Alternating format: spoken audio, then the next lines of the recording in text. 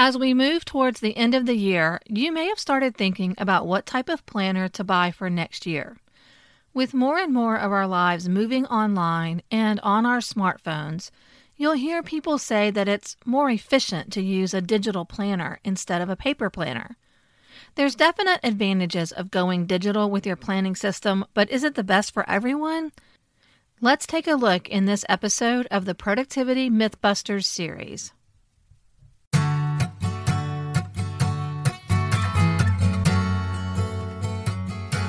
Hey friend, welcome to Just One Simple Thing, the podcast where we find the intersection of practical solutions, biblical truth, and creativity as you lead in ministry and business. In order to make an impact, you have to take action, even when you aren't 100% sure what God is up to. If you're tired of trying all the things and ready to do a new thing, this is the place for you. I'm your host, Krista Hutchins, a project manager, coach, wife, mom, encourager, and friend. In each episode, we tackle a specific issue keeping you stuck as you chase after your God dream, and give you just one simple thing to help bring clarity to your swirl of creative ideas. Now, let's go solve a problem. Hey friends, welcome to episode 32 of Just One Simple Thing. We're in the middle of our Productivity Mythbusters series where our theme has been creating spacious places and pleasant boundaries. And wow, has this theme really resonated with you guys. I've heard from so many of you loving the visual of spacious places and pleasant boundaries. Maybe you're just a little bit tired of the get more done mentality. I know I am. The two verses guiding this series are 2 Samuel 22:20. He brought me out into a spacious place. He rescued me because he delighted in me. And Psalm 16:6. The boundary lines have fallen for me in pleasant places. Surely I have a delightful inheritance. Productivity shouldn't be about stuffing more and more into our already overfilled lives and crossing over the boundaries God has given for our protection. It's about honoring those boundaries and creating spacious places to live the delightful life God has planned for us. One thing that we hear from time to time is that we could be more productive and get more things done if we did all of our planning digitally. And in general, I'm a big proponent of this. I think digital planning offers some distinct advantages over paper planners. But wait and hear me out. I don't believe going 100% digital is the best option for most people. So let's talk about some of the benefits of digital planning, and then I'll give you some ideas of how to use digital and paper planning together to develop the best system for you. Number one, digital planning is flexible. If you're anything like me, our plans easily get derailed during the week by unexpected interruptions and exciting new opportunities. When we've invested so much time laying things out on a paper planner and our plans get derailed, it's frustrating and demotivating. Often we just chunk the week and say, I'll try again next week. Or even worse, my life is too crazy for a planner. It's easier to just wing it. With a digital system, when these derailers come along, we can quickly see the impact to our plans for the week and make adjustments to the plan on the fly. It even gives us confidence to say no to some of the opportunities because we can see that the impact is too great to the things that are most important to us. Number two, digital planning is faster. When I was using paper planners and bullet journals, I spent a lot of time copying lists, appointments, and other information from one place to another. That was time I could have spent actually checking things off my list. Now it takes me about 20 minutes on Sunday afternoon to look over what I got done last week, what's on my plate for this week, and create a plan for the coming week. I can drag and drop things from one list or day to another and set up recurring tasks to automatically assign themselves to my plan. Number three, digital planning is portable. This is huge for me. I'm on the move all the time and try to travel light. So having a heavy planner in my bag to cart around just weighs me down. And number four, digital planning is searchable. My appointments and tasks have tons of information embedded in them: phone numbers, email addresses, instructions, history. If I need to retrieve that info, the digital system can be searched easily instead of flipping through pages and pages trying to find what I'm looking for. I also no longer worry about losing information.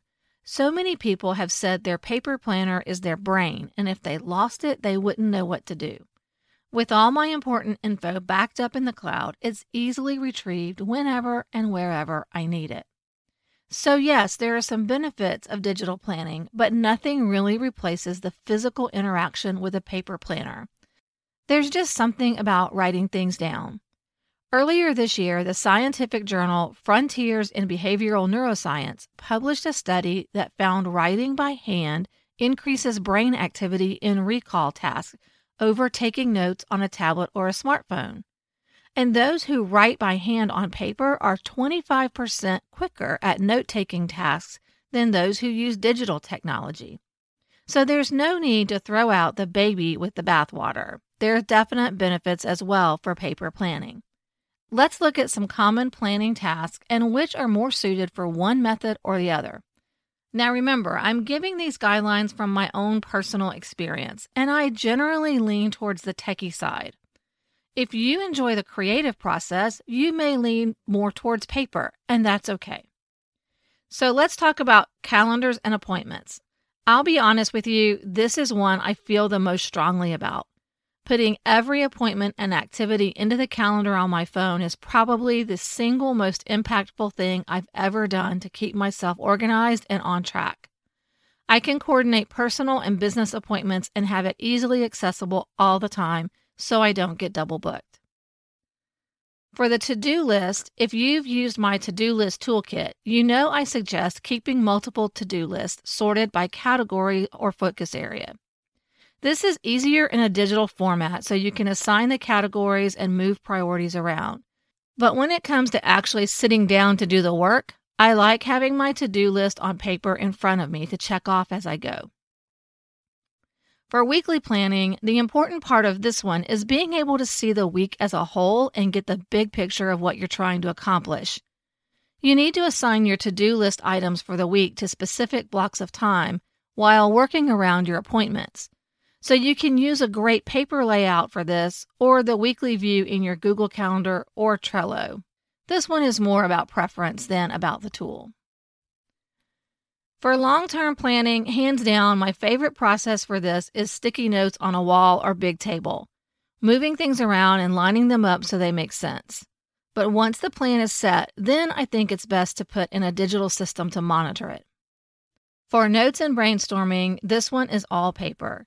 While there have been a lot of advances in digital pens and paper that replicate the notebook experience, I personally haven't been able to make that leap. Choosing between digital and paper planning also depends a lot on your work style. If you do most of your important tasks in one location, like in an office or working from home, where you can keep your paper planner out and open on your desk all the time, paper planning may be best. If you like a lot of personalization and get excited by custom layouts, stickers, and washi tape, a bullet journal in a pretty notebook could bring some structure to your creative bent. But if you're on the go a lot and need quick access to all of your info on the spot, some digital tools may help. Check the show notes at doanewthing.com/episode 32 for a list of my favorite digital tools and paper planners. Like I said before, digital versus paper doesn't have to be an all-or-nothing decision. The most important thing about your planning system is that it's based on tools you'll actually use. If you actually use it, either paper or digital will help you honor your boundaries and create spacious places for your work and your life. Okay, for your one simple action step today, what part of your planning system is not working for you and causing the most pain? Focus on that one and pick a digital or paper tool to solve it. And pro tip, if you answered all of them, start with your calendar or your to-do list. Are you enjoying this Productivity Mythbusters series? If so, I'd love for you to share it with others. Snap a screenshot on your podcast app and post it to your Instagram stories or Facebook. Use the hashtag JustOneSimpleThing and tag me at DoANewThing. I love to see your aha moments from the podcast. Before we run off, let's do a little check-in. Here we are near the end of another month. Did it get away from you again with little progress on your goals and plans? Do you need help figuring out where to focus, but you aren't ready to invest in one-on-one coaching? Then I have just the thing for you, the most cost-effective way to get the benefits of expert input on your goals and plans. With a Move Forward review, you can submit your plans for the month. I'll take a look and make sure your plan is aligned with your goals, that it's doable, and that it's structured in a sequence that makes sense. Then I'll email you my feedback along with resource recommendations for areas where you may be stuck, and perhaps a little tough grace if you need it, just like I give in my one-on-one coaching calls. Y'all, I'm just being honest here. This is the biggest bang for the buck of all my products and services. If you've ever wanted an affordable and time-efficient way to benefit from my project management experience, this is it. You can get all the details at the link in the show notes. And remember, clarity comes from action, and action can be just one simple thing.